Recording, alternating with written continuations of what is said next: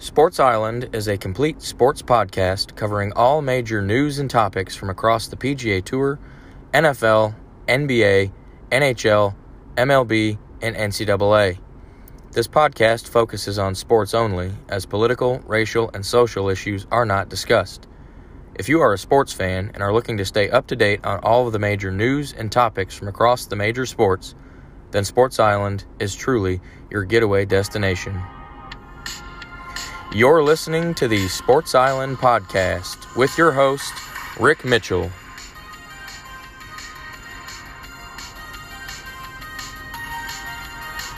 And now, the Sports Island Podcast. Hey everybody, welcome back to another episode of the podcast. This is version 48 of the show.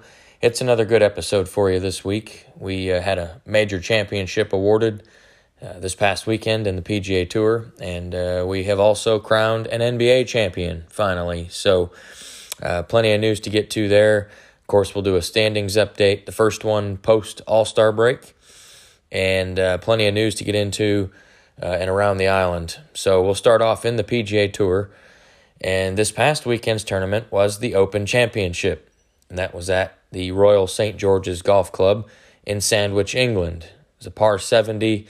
Distance was 7,189 yards. This was the fourth and final major championship of the season, and it was a good one for sure. I talked last week about how much I just love the Open Championship. It's my favorite golf tournament of the year. I love link-style golf. There's something special about waking up super early to watch these guys tee it off.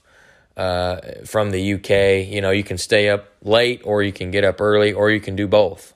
It's pretty cool event to watch. And of course, last year we didn't have this tournament. It was canceled due to the pandemic. So this year, it was the first time in 2 years we've seen the Open Championship. And out of the 149 Opens, this was the 15th that was held at the Royal St. George's Golf Club. And if you watched this tournament, you saw just how rumpled and undulating the fairways and greens were. There was no flat part on the course at all, on the fairways or on the greens. The greens were just absolutely insane. When they showed it up close, you could see just how sloped those things were, deep pot bunkers.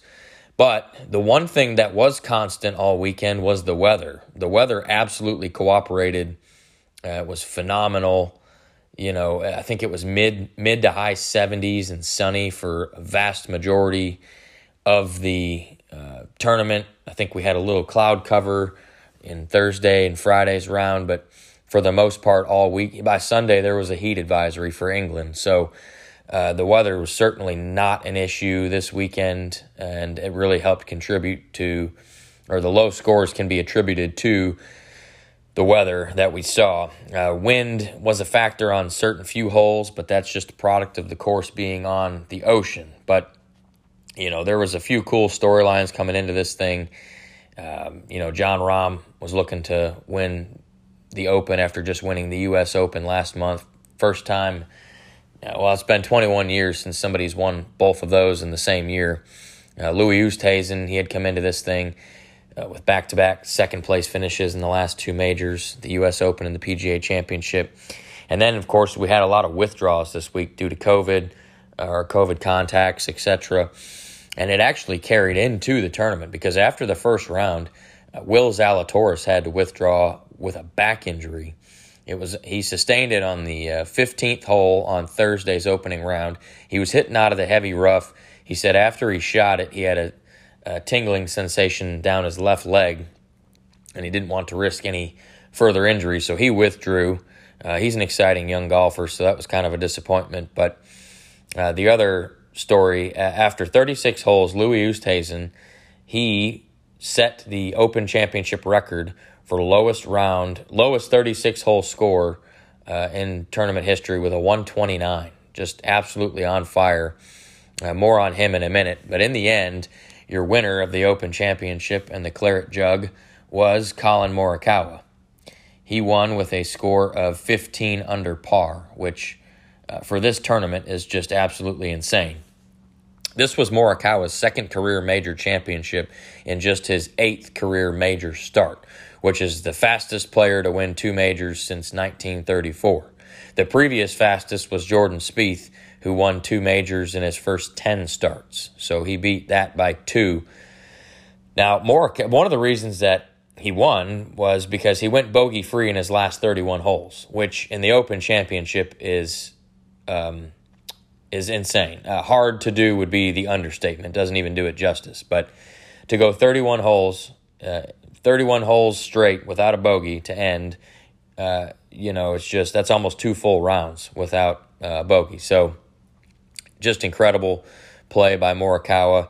He had a 2-shot victory. He actually opened with a 3-under 67, which was good, just a few shots off the lead, but then came out on Friday with a 6-under 64, which really made you look at him. He was on top of the leaderboard for most of Friday until Louis Oosthuizen got done with his round, but he was in second place after Friday's second round, and you knew he was going to be a factor with the way he was playing.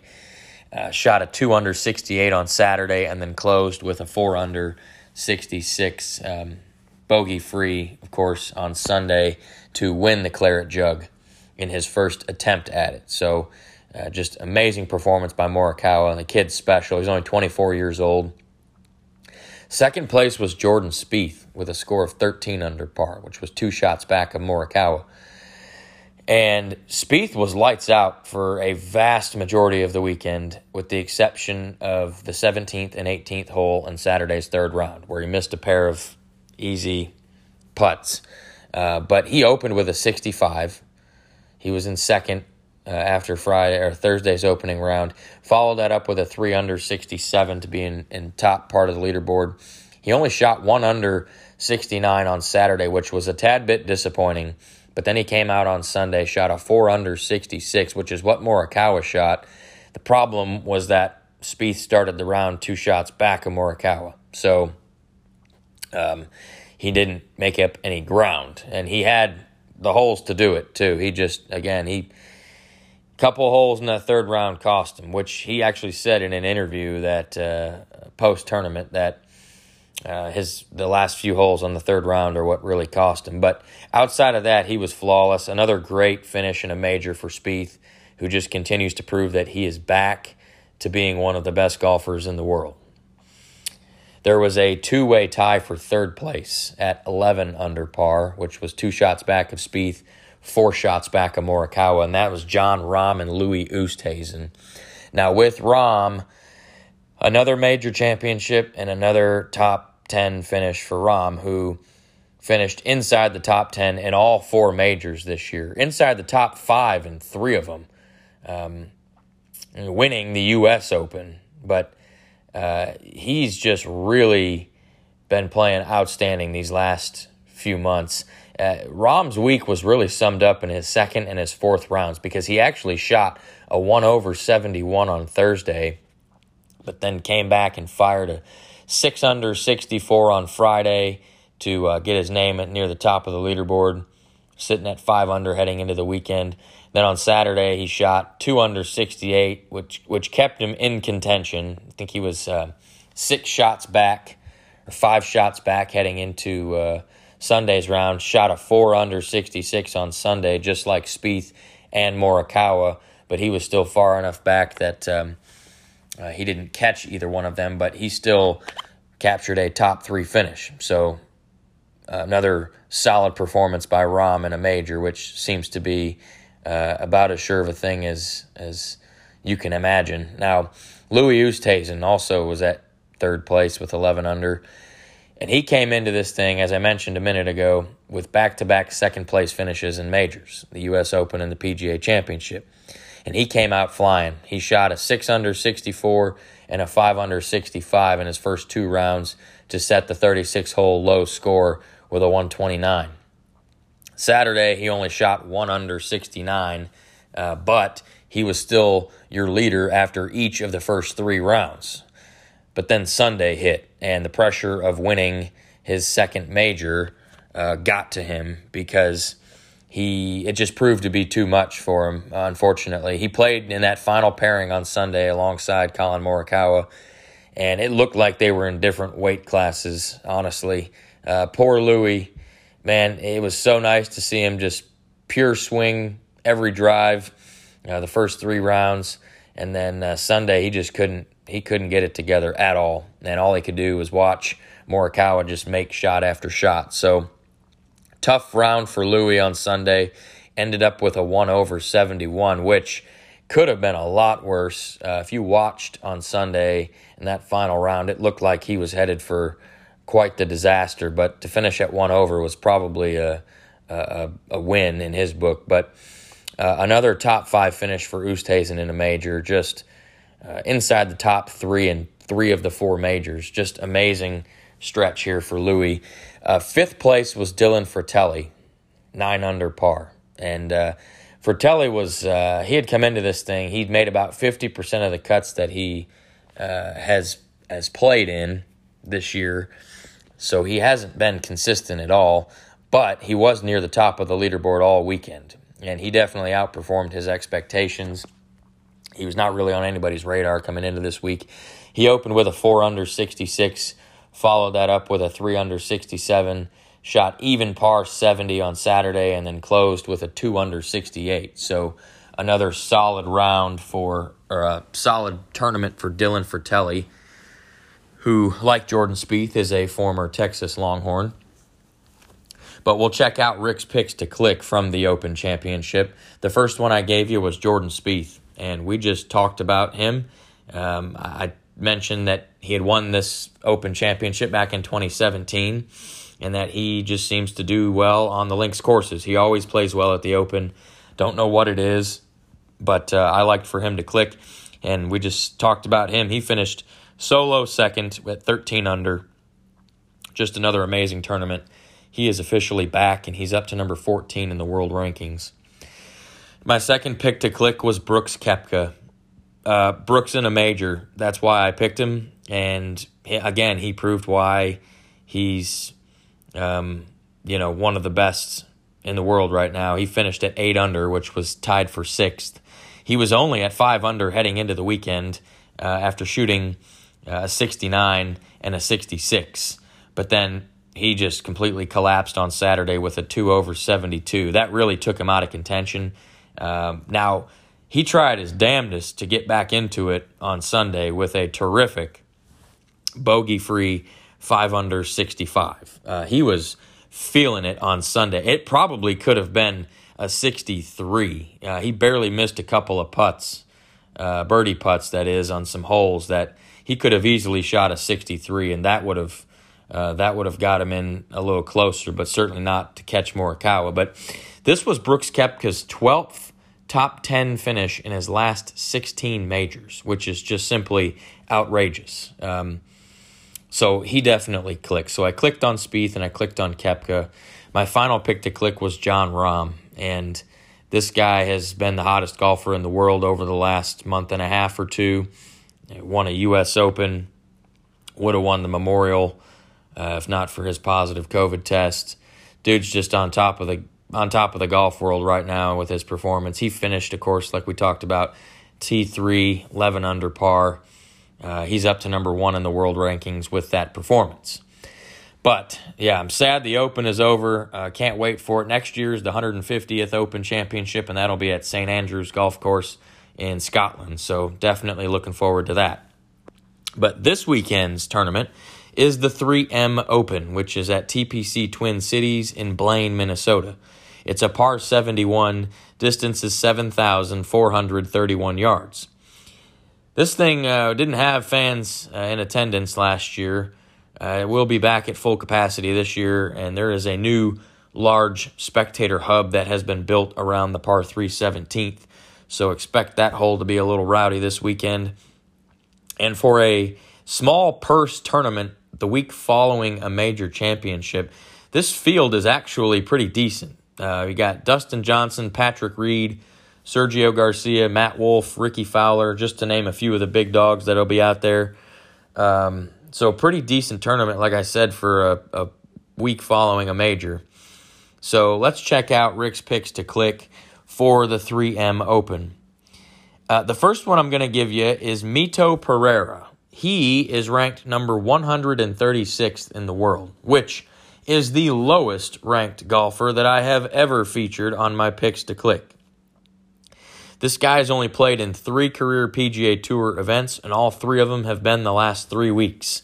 So why the hell is he my pick to click? Well, prior to his last 3 weeks, he was on the Korn Ferry Tour, and he won his last 2 events on the Korn Ferry Tour before getting bumped up to the PGA Tour. His first event in the PGA was the Rocket Mortgage Classic a few weeks ago. Well, he missed the cut in that, but the next week, he finished T34 in the John Deere Classic and then T5 last week at the Barbasol Championship, which was the other PGA event that took place the same weekend of the Open. So he basically, to recap, his last 2 Korn Ferry starts were both wins. He missed the cut, then went T34 and T5 after that. So he seems to be getting better and more comfortable on the PGA Tour. He's actually a solid golfer. He's gaining more confidence, and this is his final tune-up before he represents his home country of Chile in the Olympics. So I don't really have, a whole lot of knowledge on Mito Pereira, but he's confident, and I like for him to at least give me a top 25 finish. So we'll check that out. But my second pick to click is Louis Oosthuizen. Why not, right? Louis up to number 9 in the world. How can you not like Louis after another near major win? He's made the cut in all 13 events that he started this year. He's got 3 second-place finishes, 2 of which in a major, and then that T3 that he just finished in last week's Open. So he still leads the tour in strokes gained putting and in conversion percentage inside 10 feet. So his putter's been lights out. He's third on tour in scoring. And he's never played this course before, TPC Twin Cities. Never played here. So this is new for Louis. But I like for him to carry the momentum in from last week and certainly finish inside the top 25. My final pick to click is Dustin Johnson. He's number 2 in the world, which makes him the highest-ranked golfer in the field. He finished T8 last week at the Open after shooting a absolutely atrocious 3 over 73 in Sunday's final round at Royal St. George's. So still managed to T8. He hasn't played in a whole lot of tournaments lately. In his last 4 tournaments, he has all top 25 finishes, and 2 of those were majors, the U.S. Open and, of course, the Open this past week. So he's 4 straight top 25 finishes. He's second on the tour in adjusted scoring. And simply put, he's the best player in the field, and I think he's going to make it 5 consecutive top 25 finishes and get me a click with a decent chance for an outright win. He's, like I said, he's the best player in a field of players that's got some good ones, but certainly not enough to keep DJ out of the top 25. But we'll have to check that tournament out this weekend. Like I said, it's a small purse tournament, but TPC Twin Cities is a beautiful course. Matt Wolff was your winner back in 2019 for his first career PGA Tour win, and he returns back this week after not playing in the Open last week. But yeah, well, I don't know how much of this tournament I'll check out. I'll probably catch some of it on Saturday, but maybe a little bit on Sunday. But it'll still be. I think it'll be an interesting tournament. There's enough big name players to make it worthwhile. So we'll check in on next episode and see how those picks turned out. But we'll move over to the NBA, and we'll cover the rest of the NBA Finals. We have officially crowned an NBA champion this past week. And when we left off last week's episode, we had covered the first 4 games of the series. The series was tied 2 games apiece. Game 5 was back in Phoenix, and this was a super close game. It was better than Game 4. And all the big dogs came out to eat in this one here in Game 5. The highlight of the game was late in the 4th quarter when Jrue Holiday stole the ball from Devin Booker in his defensive zone, basically defensive half of the court, took it down the floor, threw up an alley-oop to Giannis, who just slammed it home. And the Bucks ended up winning the game 123-119. It was their third straight win. They took a 3-2 series lead, put the Suns on the brink. Now, Giannis had 32 points. Chris Middleton had 29. Jrue Holiday had 27 points, 13 assists. So all three of the Bucks' big stars showed up. And then for the Suns, Devin Booker dropped 40 points. Chris Paul had 21 points, 11 assists. So the series shifted back to Milwaukee for Game 6, and this was another good game. You knew Phoenix was going to come out and play. This was their do-or-die game. But Phoenix just got dominated in the first quarter. They ended up trailing by 13 points after the first quarter. But then they got the ball rolling, so to speak, in the second quarter. They actually had a 5-point lead into halftime, so they had a 18-point swing there in the second quarter. So the Bucks trailed at halftime, but then came out and Giannis just went berserk. He had a monster game in Game 6. He went for 50 points, 14 rebounds, and 5 huge blocks, 2 or 3 of which came in the last 6 minutes of the fourth quarter. The dude was just on a roll. He carried the Bucks to a 105-98 win to clinch the series and give Milwaukee their first NBA championship since 1971. Now, if you remember, I had picked the Phoenix Suns to win this series in 6 games. I did correctly pick the number of games. However, it was the Milwaukee Bucks who are your NBA champions in this 2020-2021 season. Now, Giannis, I mentioned he had 50 points, and the Bucks scored 105 in Game 6. That is almost 50% of the Bucks' points. That is ridiculous. He was obviously the NBA Finals MVP, and that goes along with his 2 NBA MVP trophies that he's got sitting in his house. This dude has officially cemented himself as a top 3 player in the NBA. Call it what you want. I'm not a huge fan of his, he can't really shoot the basketball outside of the paint area, but he is super effective on both ends of the floor. He can rebound. I do believe that Giannis is a top 3 player in the league. But a statistic that I came across kind of ties this into the NFL in a way, which for you Cowboys fans like myself, you'll be happy to hear this. The last time that the Milwaukee Bucks were in the NBA Finals was 1971. Okay, I mentioned that just a second ago. Well, the Dallas Cowboys would actually go on to win the Super Bowl that year that the Bucks won the championship. And the last time that the Phoenix Suns were in the NBA Finals was 1993, which again, the Dallas Cowboys would go on to win the Super Bowl that year. So, I'm not saying that the Dallas Cowboys are going to win a Super Bowl this year, but if history repeats itself, as it has been known to do before, the Dallas Cowboys are going to win the Super Bowl this year. So, that's kind of exciting. But yeah, that wraps up the NBA season. It was a good one. There was a lot of injuries. That was kind of the main topic throughout the year.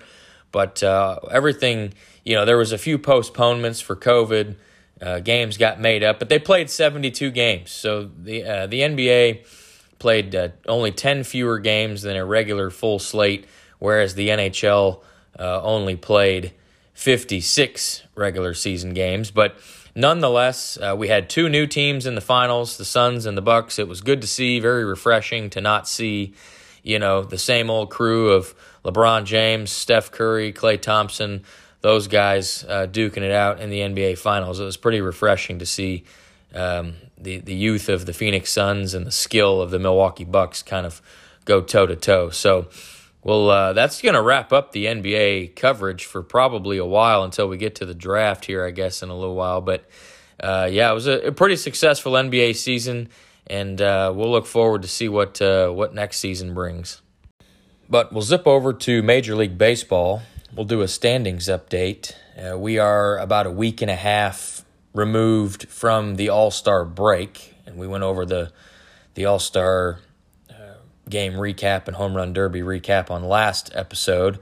So we'll pick this one up. The first game after the All-Star break was scheduled to be the New York Yankees and the Boston Red Sox, but that was postponed due to a mini COVID outbreak in the Yankees organization. There were 6 players that tested positive, so they postponed. I think that game started on Thursday, I believe, but they postponed it till Friday, and they ended up playing that whole series over the course of the rest of the weekend. So not really sure what the delay was in postponing it one day, but nonetheless, they got those games in. Now, last Saturday, the San Diego Padres were in Washington, D.C. to play the Nationals, and as the game was about 2/3 of the way over, there was a shooting that was reported outside of Nationals Park, which, of course, caused a stoppage of the baseball game.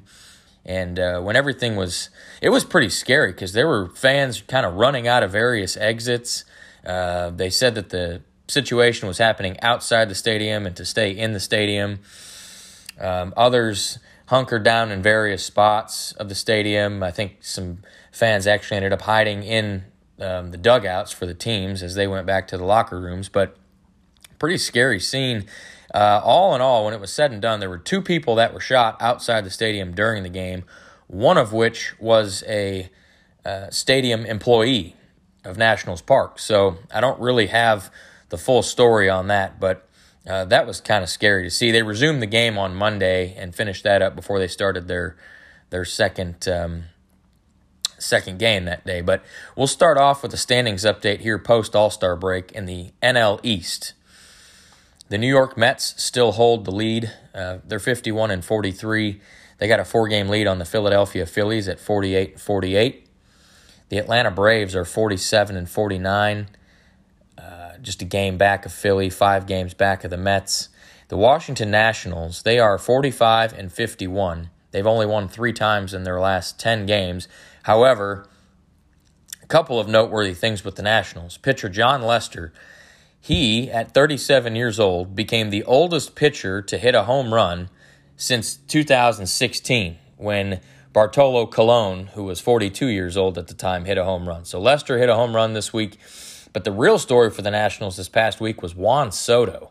The dude was in the home run derby. He knocked out Shohei Ohtani and came out, and he had like 5 home runs in his first 4 games after the All-Star break. The dude was just mashing. So a lot of people say that the home run derby messes your swing up. I think it certainly helped Juan Soto get back on track. So good news for the Nationals there with him going. Last place in the NL East is the Miami Marlins, 41-57. That seems to be where they're going to be the rest of the season. The National League Central has gotten a little closer. The Milwaukee Brewers are still up top at 57-41. They have a 6.5 game lead over the Cincinnati Reds, who are 50-47. St. Louis Cardinals are 49-49, 8 games back of the Brewers. And then the Chicago Cubs are 48-50. They are 9 games back of the Brewers. I just don't see them. I think they're going to be sellers at the trade deadline coming up. I would expect Craig Kimbrell, their closer, to get traded. Anthony Rizzo is probably a good trade candidate. Chris Bryant, I would not be surprised if he's traded. So I think the Cubs are going to have a fire sale here at the trade deadline, but that's just my guess. The Pittsburgh Pirates are last in the NL Central, 37-60. National League West, San Francisco Giants are still rolling strong. They are 61-36. They have a 3-game lead on the LA Dodgers, who, as of this recording, have lost 3 games in a row. They're 59-40.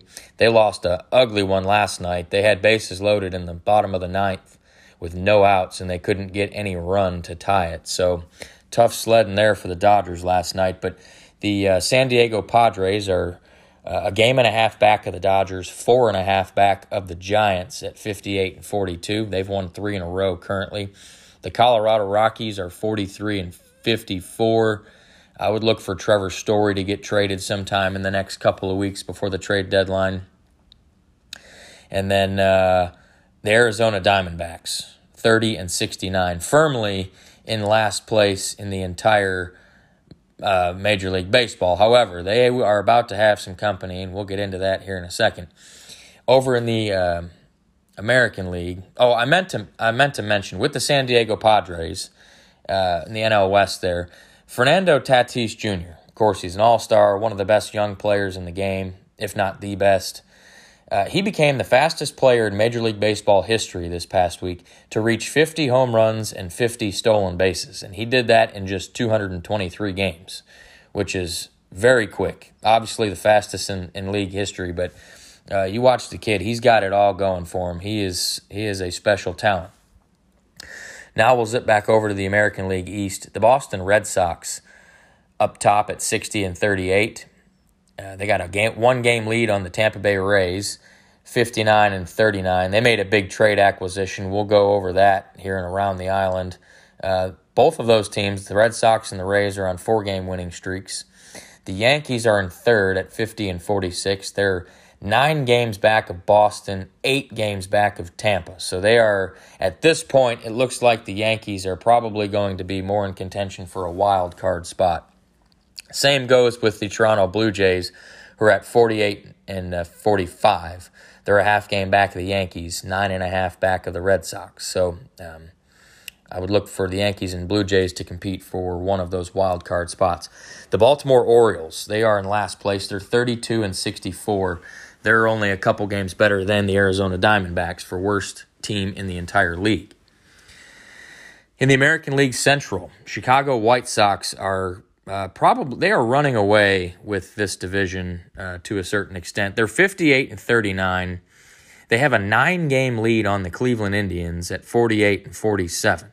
Now, we'll get into some interesting news about Cleveland here and around the island, but with the White Sox, all-star shortstop Tim Anderson, he had a 16-game hitting streak that started before the All-Star break and continued after the All-Star break. He had 3 straight games with a home run after the All-Star break, so he kind of caught fire. Third place in the AL Central is the Detroit Tigers at 47-52.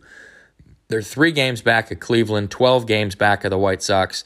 Not really a threat to make the playoffs. However, they did win their first 7 games after the All-Star break. They won before finally losing, so they went on a little run there. The Minnesota Twins at 42-56, they are basically eliminated. Kansas City Royals are in that eliminated group as well at 40-55. In the American League West, the Houston Astros still up top that division at 59-39. They've played some really good baseball over the last month and a half or so. They have a 3.5-game lead on the Oakland A's, who are at 56-43. Seattle Mariners have been kind of hanging out in that third spot most of the year. They're 52-46.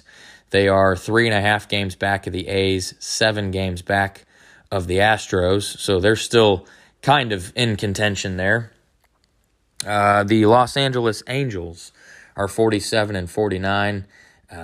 Probably too far back to make any kind of run, but Ohtani keeps doing his thing. And then last place in the American League West, the Texas Rangers. They're 35-63. My poor beloved Rangers. They have lost 10 games in a row. And the first 3 games after the All-Star break, they got shut out and outscored. They gave up double-digit runs to the Tigers in all of those games. Just got completely shellacked. And it was just kind of, embarrassing is the only way really to describe it. They are playing some horrid baseball right now. Nothing seems to be going right. And they are quickly joining the Diamondbacks and the Orioles as one of the worst teams in Major League Baseball. But the positive news is that with our second pick in the MLB draft, the Texas Rangers did select pitcher Jack Leiter, the Vanderbilt pitcher and son of all-star pitcher Al Leiter. So Jack Leiter gives us some hope. He's probably going to be in the majors in about 2 years or so, I would assume. Maybe sooner, but that's the only bit of ray of sunshine for the Rangers at the moment is that they were able to draft Jack Leiter. But, yeah, this baseball season is moving right along. Like I said, we're a week and a half post-All-Star break. Most of the teams have played somewhere in the neighborhood of about 95 games or so.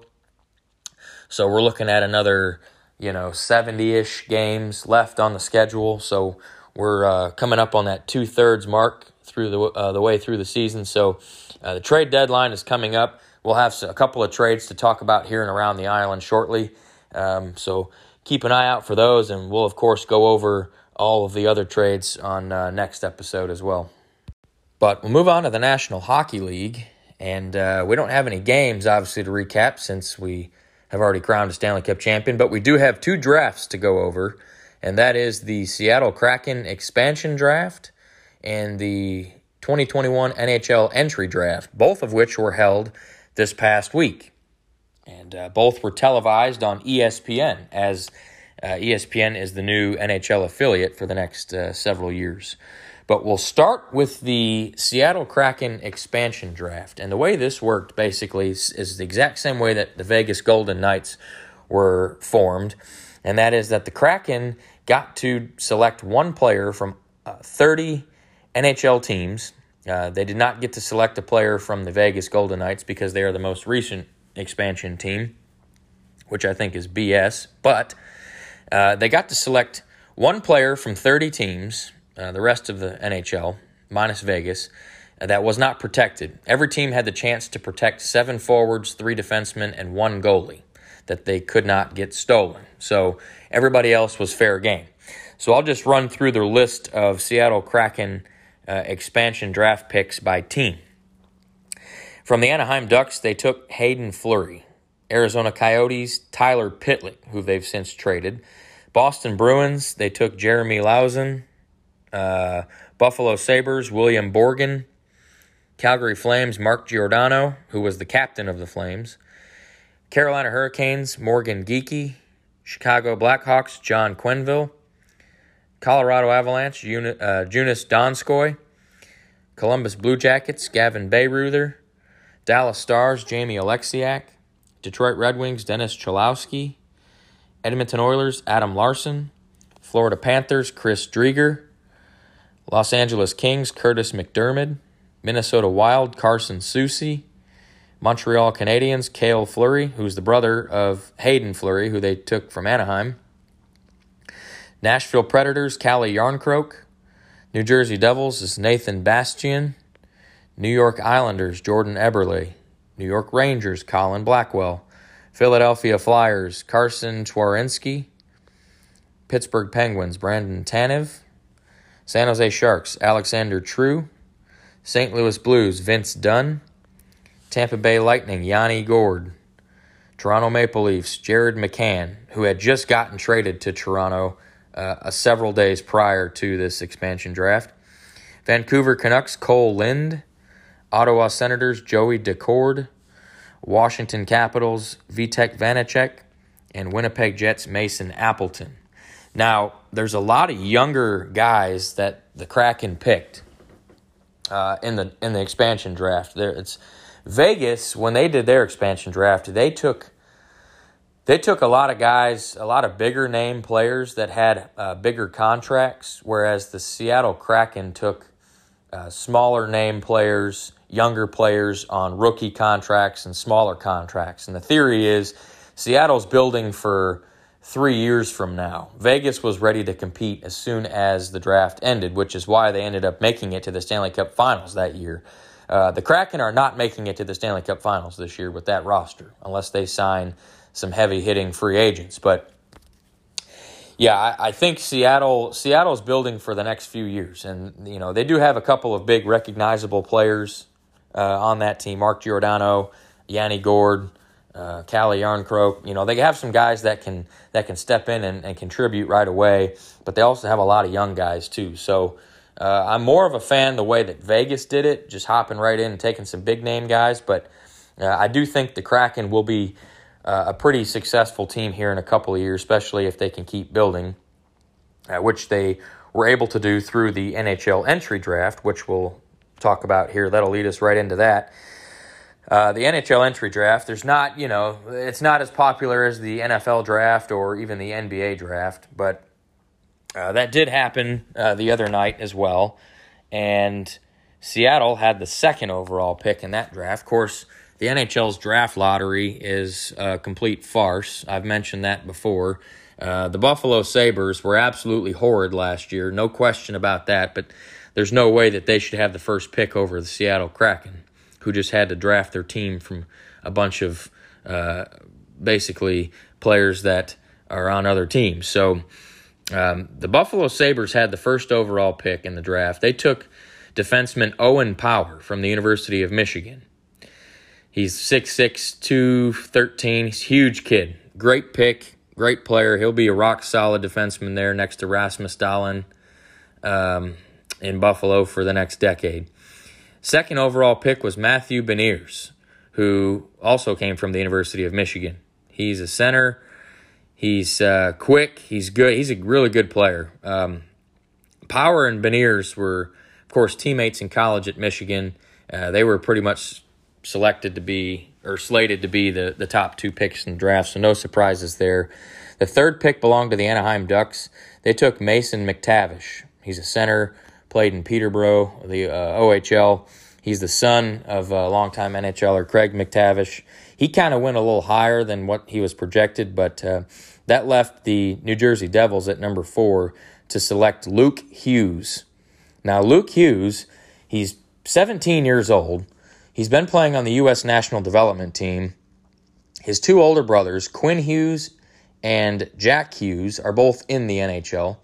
Quinn Hughes plays for the Vancouver Canucks, and Jack Hughes was the number 1 overall pick in 2019, and he plays for the New Jersey Devils.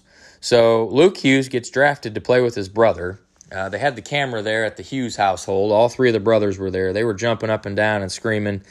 I'm sure Quinn probably feels a little left out. He's playing way over in Vancouver, and Jack and Luke get to play together in New Jersey. But cool thing for the Hughes family is that they have 3 kids in the show. But, so Luke Hughes, he's actually committed to play college hockey at the University of Michigan. So you can count him as the third Wolverine taken in the top 4 picks. And if that wasn't bad enough, the 5th overall pick belonged to the Columbus Blue Jackets. They took center Kent Johnson, who played this past year at the University of Michigan.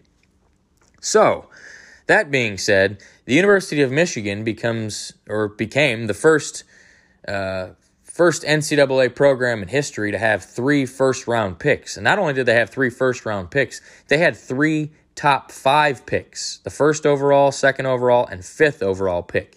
And if you want to add insult to injury, Luke Hughes, the 4th overall pick, is committed to play there next year when he's 18. So that's technically four Wolverines that were drafted in the top 5, which is just unbelievable. A couple of other noteworthy picks. The Detroit Red Wings, they had the 6th pick. They took Simon Edvinsson from Sweden. He's a Swedish defenseman. And then the Red Wings traded with the Dallas Stars to get back into the first round, the 15th overall pick. They took 6'5" goalie Sebastian Casa. Had really good numbers. Let's see. The Dallas Stars, they moved back to Detroit's other pick at 23. They took Wyatt Johnston from the Windsor Spitfires of the OHL. All in all, there were 3 players in the first round that were picked that are sons of former NHL players. And there was at least one more in the second round when Shane Doan's kid Josh got taken by the Arizona Coyotes with the 5th pick of the second round. So a lot of former NHL players' kids are in this draft. The most questionable pick belonged to the Montreal Canadiens at number 31. They took defenseman Logan Mailloux, however you say it. Basically, this kid had been accused of some kind of sexual crime over in Sweden, where he had sent some inappropriate pictures without permission, and he kind of got in trouble for that, and he had asked for his name to be withdrawn from the list of NHL draft entries, and he still ended up getting drafted in the first round. So pretty crazy turn of events, but so pretty exciting week in the NHL. We know what the Seattle Kraken look like, and it'll be interesting to see how this season turns out. But we'll move on to our segment called Around the Island, and that is where we do some quick news topics from across the various sports. And this might be the very busiest Around the Island segment to date. There is an absolute ton of stuff to get into from pretty much all of the major sports, including some big Olympic news. And we'll start off in the National Football League. We are within 50 days of the Dallas Cowboys taking on the Tampa Bay Buccaneers to open the season on Thursday Night Football. Training camps are getting underway. I know the Dallas Cowboys have officially started theirs because they're playing in the Hall of Fame game this year, and so they're getting underway. But the Los Angeles Rams, they got some horrid news this past week. Their star running back, Cam Akers, he tore his Achilles tendon while working out, and testing confirmed the injury. So Akers is going to miss the entire 2021 season, and he was poised to have a big year two, take a big step forward after he showed a lot of promise last year as a rookie, the second-round pick. And this is a huge deal in fantasy football, too. If you play fantasy football, you know just how big this impact was. Cam Akers was projected as a late first, maybe an early second-round pick.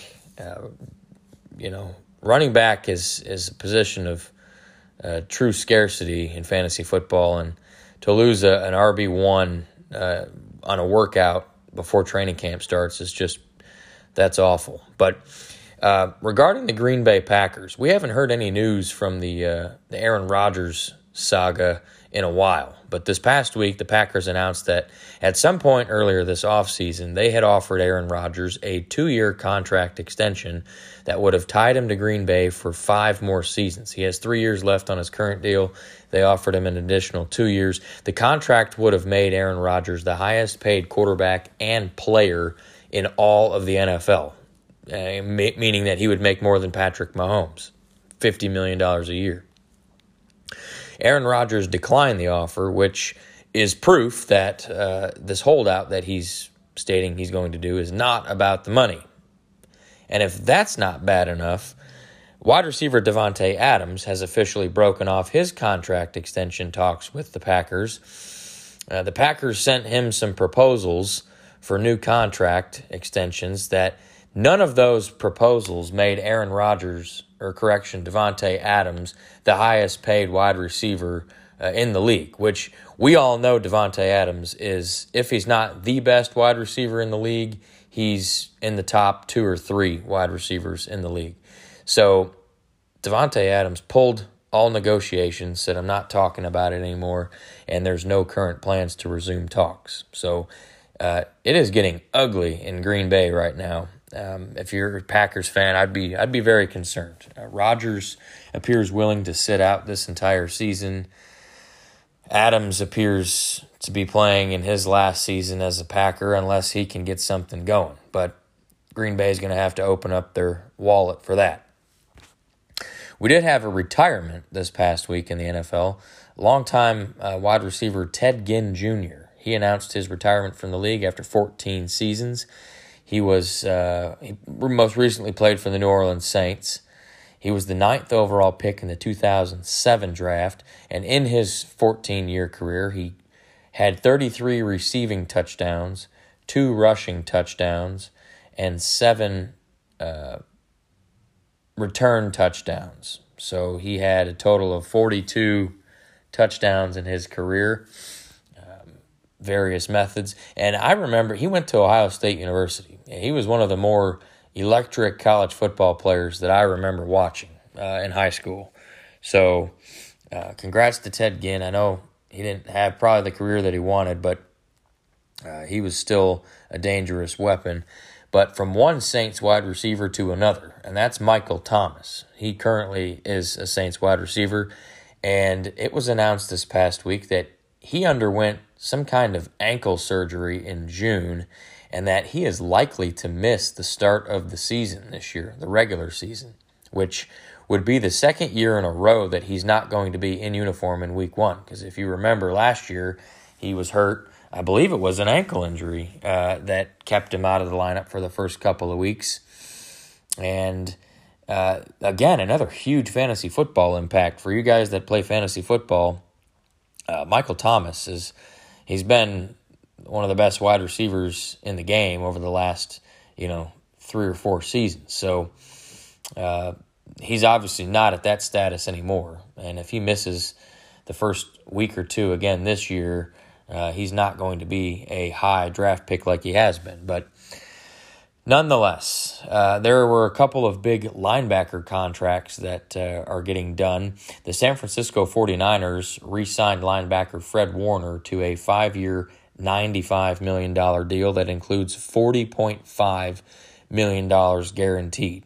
Puts his average annual value at around $19 million per season, which is the highest in the league for a linebacker, just ahead of Seattle's Bobby Wagner. And his $40.5 million guaranteed is the second highest in guaranteed money for a linebacker, behind the New York Jets' C.J. Mosley. And not to be outdone by Warner's contract, the Indianapolis Colts and Pro Bowl linebacker Darius Leonard, they are beginning trade talks on a contract extension that would pay him $19 million per season as well.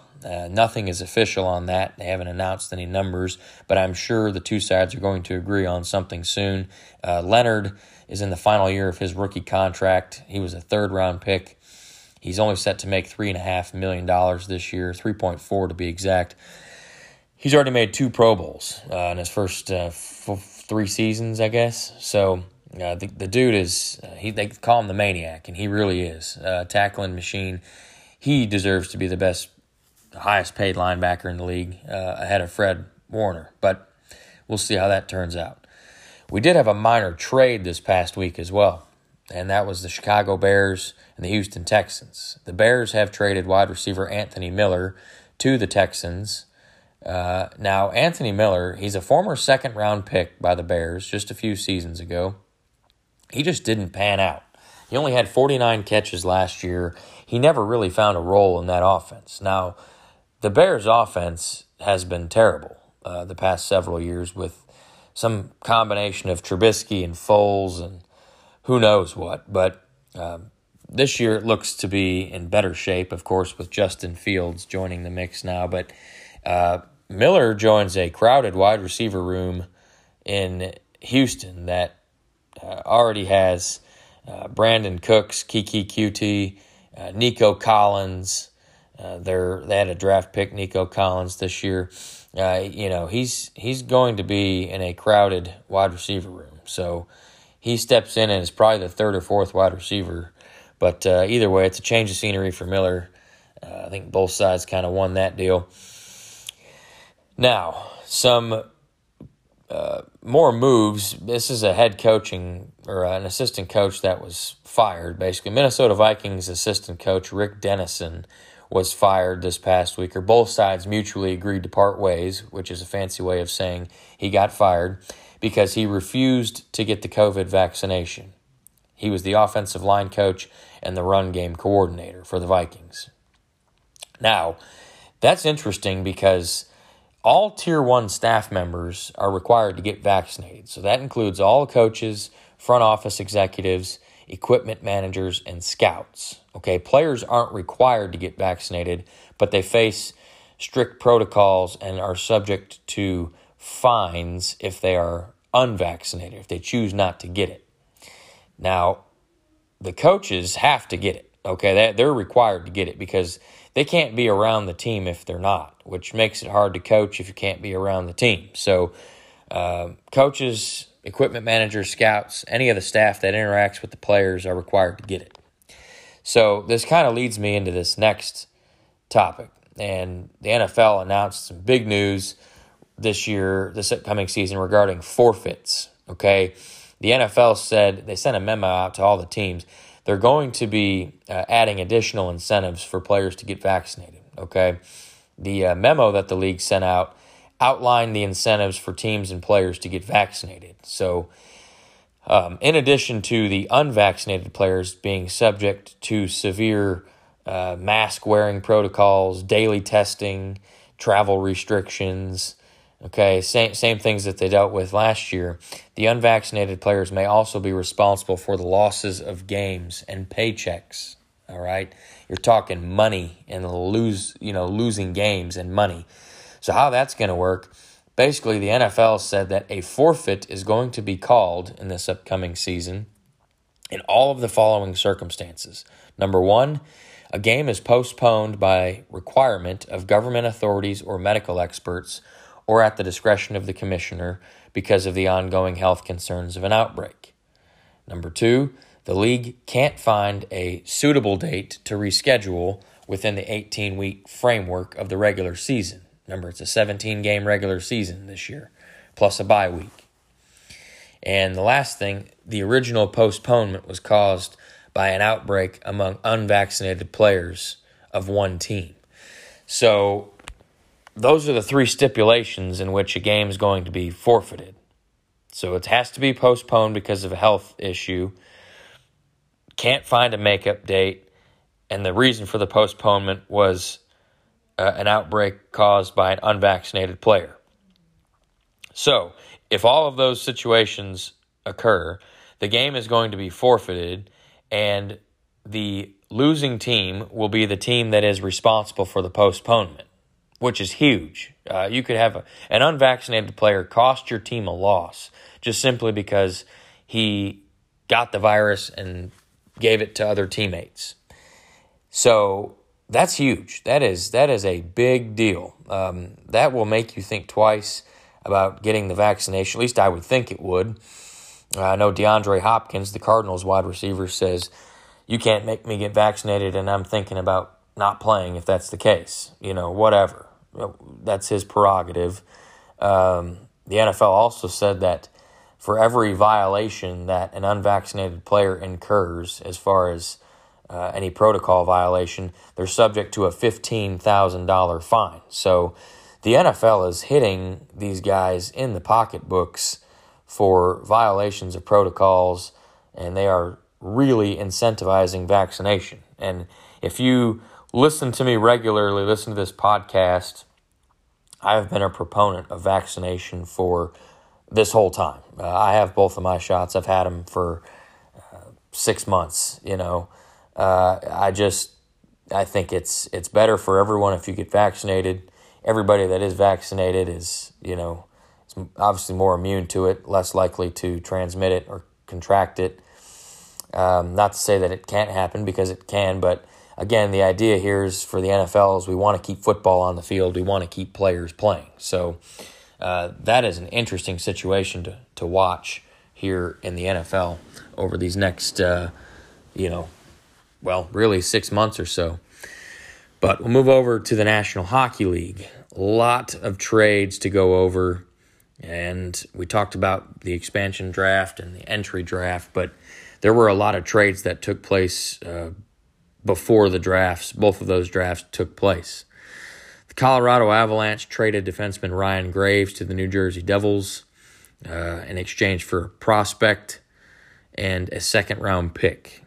Not really a big trade, but Ryan Graves was rumored originally to be possibly getting taken by Seattle in the expansion draft, so Colorado just got rid of him to make sure that didn't happen. The New York Islanders traded defenseman Nick Leddy to the Detroit Red Wings in exchange for forward Richard Panik, second-round pick in this year's draft. So, the Islanders, I think that was a contract dump to get rid of Leddy's contract, but a good move for the Wings. Leddy's a good, solid veteran defenseman, so he'll do all right there in Detroit. There was I don't know if this is the biggest, but one of the biggest trades that went down this past week was a three-way trade between the Nashville Predators, the Vegas Golden Knights, and the Philadelphia Flyers.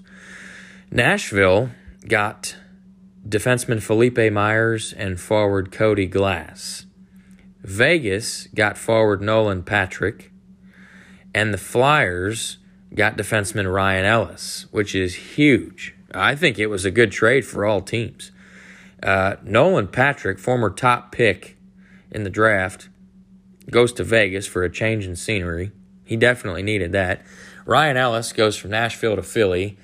Philly is looking to be a little bit more competitive. They were just really on the outskirts of making some noise this year.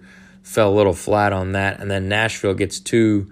Felipe Myers is a good young defenseman, and then Cody Glass as well. So, but the Flyers, they did not stop there. Philadelphia went out. They also got defenseman Rasmus Ristolainen from Buffalo, big 6'6", 6'7" defenseman from the Sabres, in exchange for Robert Hagg, a first-round pick in this year's draft that just happened, and a 2023 second-round pick. So the Flyers are serious about making moves this offseason. They have added 2 huge defensive pieces in Ellis and Ristolainen.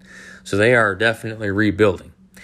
And again, not to be completely finished, the Philadelphia Flyers traded forward Jakub Voracek to the Columbus Blue Jackets in exchange for Cam Atkinson. So Voracek is a bigger dude, good on faceoffs. He's getting exchanged for Atkinson, who's a small, speedy winger. So both guys probably needed a change of scenery, so I would expect both of those players to benefit from those moves.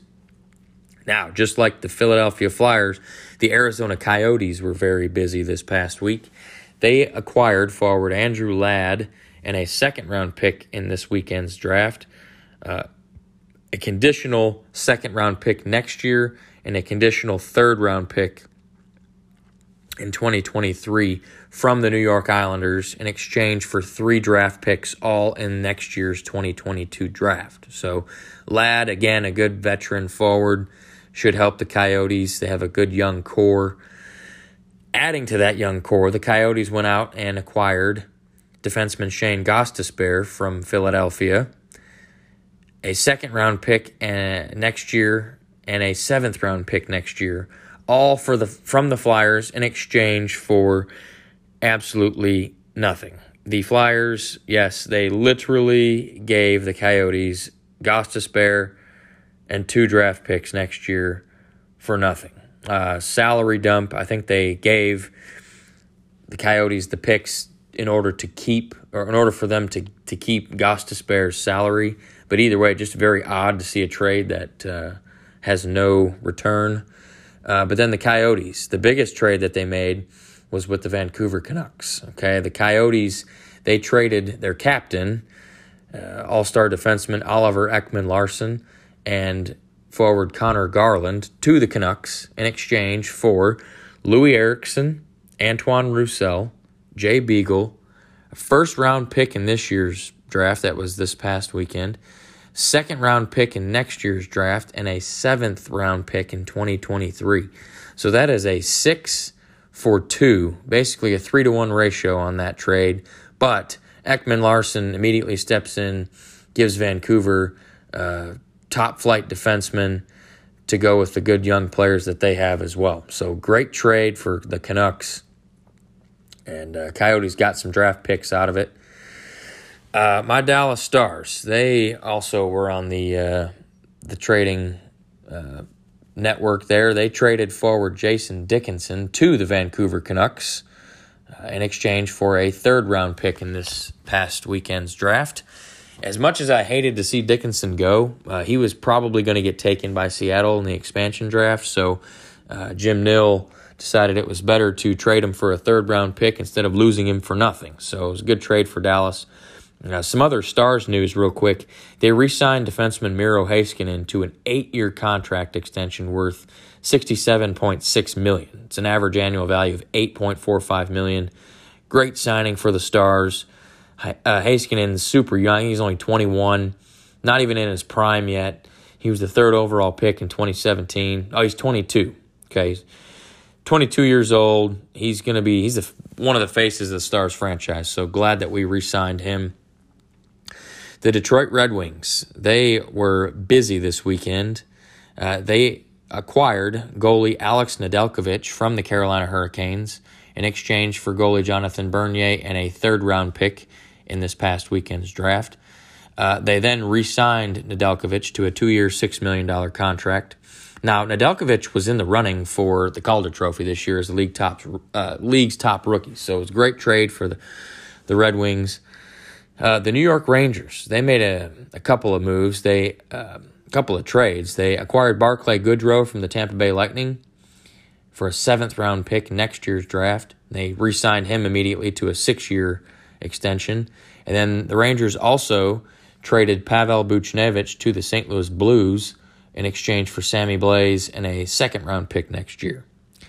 I would say the biggest trade that went down was between the Chicago Blackhawks and the Columbus Blue Jackets. Chicago acquired defenseman Seth Jones, another All-Star, and a 6th-round pick next year in exchange for Adam Boqvist, a 2nd-round pick this year, a first-round pick next year, and they also swapped first-round picks this year, which moved Chicago to the back of the first round, very last pick, and gave the Blue Jackets the 12th overall pick. So Columbus had 2 top 12 picks. I think they had the 5th overall pick as well. But just a huge trade. Seth Jones, he then immediately signed an 8-year, $76 million contract with the Blackhawks. It's a $9.5 million average annual value. So huge money, huge player, huge trade. Buffalo Sabres, they traded Sam Reinhart to the Florida Panthers in exchange for Frank Vetrano, prospect, and a conditional first-round pick. So good trade for Florida. Reinhart needed a change of scenery, former first-round pick by the Sabres. Boston, the Bruins, they re-signed Taylor Hall to a 4-year, $24 million contract. He was acquired at the trade deadline this past year from the Oilers, or the Coyotes, rather. And, just good player, former first overall pick. He seemed to find his way there in Boston. And then last NHL news, Colorado Avalanche, they re-signed their 22-year-old defenseman Cale Makar to a 6-year, $54 million contract that holds an average annual value of $9 million. So huge money for these great young defensemen. I love Cale Makar. He's one of my favorite defensemen in the league. So that is a great signing there, a great re-signing by the Avs. But we'll move over to Major League Baseball.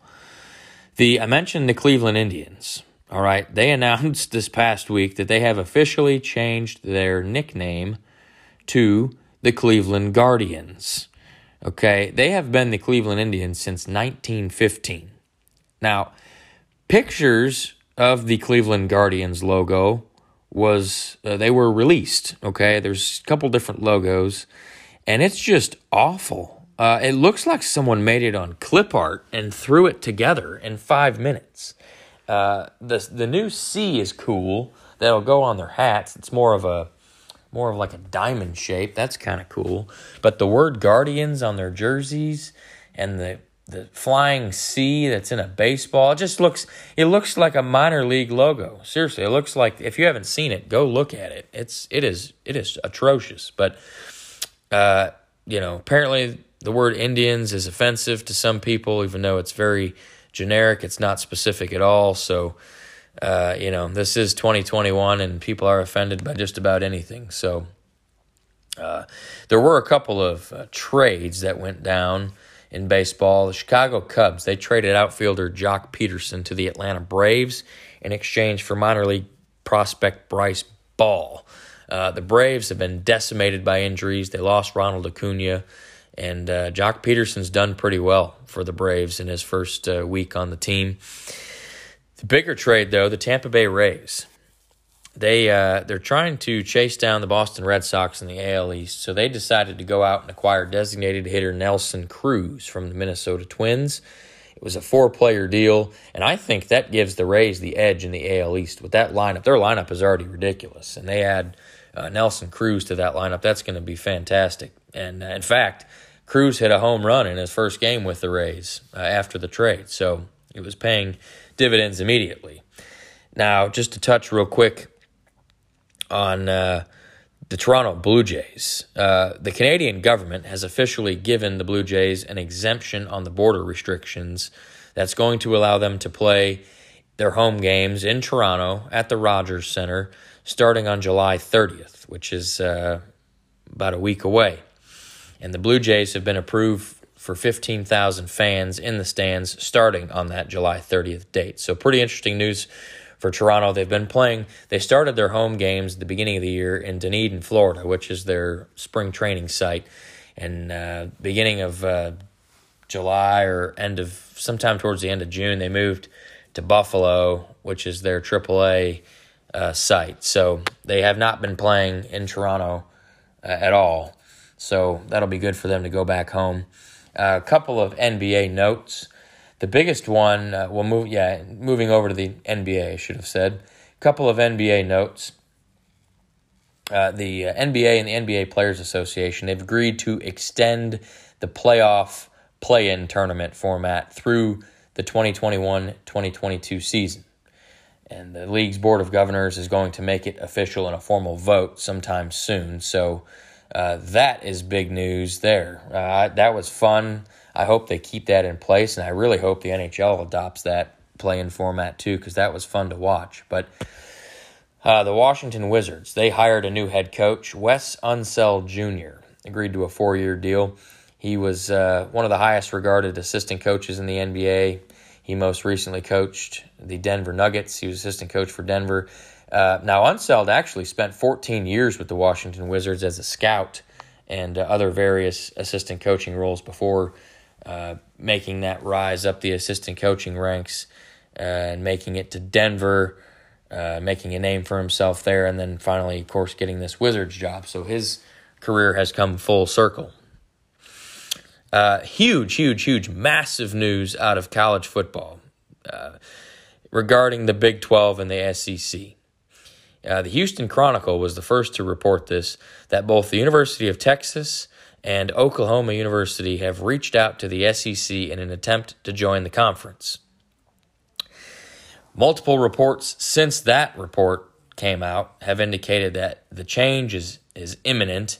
It will be happening in the next couple of weeks officially, and I believe the soonest that Texas and OU could move to the SEC would be the 2022 season. They're locked in this year in the Big 12, but after this year, the move would probably be official. That's going to put the SEC at 16 teams, which makes it a super conference. So, again, that announcement on the official movement over there should happen in the next week or two, but it does seem that Texas and Oklahoma are headed to the SEC. Now, I'm not sure how I feel about it. I'm a diehard Texas Longhorn fan, for those of you that don't know me. And, I'm kind of scared, to be honest with you. I think Steve Sarkisian's done a great job recruiting. I think he's got some talent coming in. And, I think we'll be okay in the Big 12 this year. I think we're going to compete for the Big 12 championship. But if we have games against Alabama, Georgia, Florida, LSU, Texas A&M, Oklahoma, if we're playing those guys throughout the course of a season, that's going to be just rugged, man. They're going to have to get their act together with regards to recruiting. So I hope this helps our recruiting out to have Texas in the SEC. Maybe some more recruits will want to come to Austin to play, with a former SEC coach and Sarkisian. But, that's a huge move. You got, between Texas, OU, LSU, Bama, Georgia, Florida, I mean, those are five or six really historic programs that are just they get nothing but the best athletes, and so that's going to be very interesting to see. I want to see how the breakdown is between SEC East, SEC West, how they do the subdivisions within the conference. That is going to be something to watch, but keep an eye out on that for the official announcement here in the next couple of weeks. But some news regarding the Olympics. The 2020 Olympics in Tokyo, Japan have officially started. The opening ceremony was this past week. Some medals have already been given out. And some big news from USA men's golf. Suffered a big blow on Saturday. It was announced that Bryson DeChambeau tested positive for COVID in the final testing protocol before heading over to Tokyo. So he is ruled out of the Tokyo Olympics, and he has been replaced by Patrick Reed. Now, this is Patrick Reed's second Olympics, as he represented Team USA in Rio in 2016. So there are 4 USA golfers that are going to be representing our lovely country in Tokyo in the golf tournament. It's Colin Morikawa, Justin Thomas, Xander Schauffele, and now Patrick Reed. So the way that Morikawa has been playing, obviously fresh off of his Open Championship, Justin Thomas is as cool as a cucumber in any tournament he plays in, and then Xander Schauffele does really well in big moments, and Patrick Reed, of course, he's a Masters champion. So I like the USA's chances to come out with at least a medal in this thing. I think it's 62 golfers maybe total, but the 4 that we got going from the U.S. are all really good golfers, and I expect one of those 4 or 2 of those 4 to at least get a medal. So good luck to Team USA on that. I'd rather have Bryson DeChambeau out there than Patrick Reed, but Reed is still a good golfer. But that's going to wrap up the 48th episode of the Sports Island podcast. I hope you all enjoyed that one. This podcast is available everywhere you listen to podcasts. And just a quick note, I am going on vacation this next week out of town. And so there will probably not be an episode for about a week and a half or so. So don't be alarmed if you don't see one pop up next week. I will be out of town, but I'll still be keeping up with sports and getting you all the news and info you need on the next episode. So until then, stay safe, be well, and we'll catch you on Sports Island next week.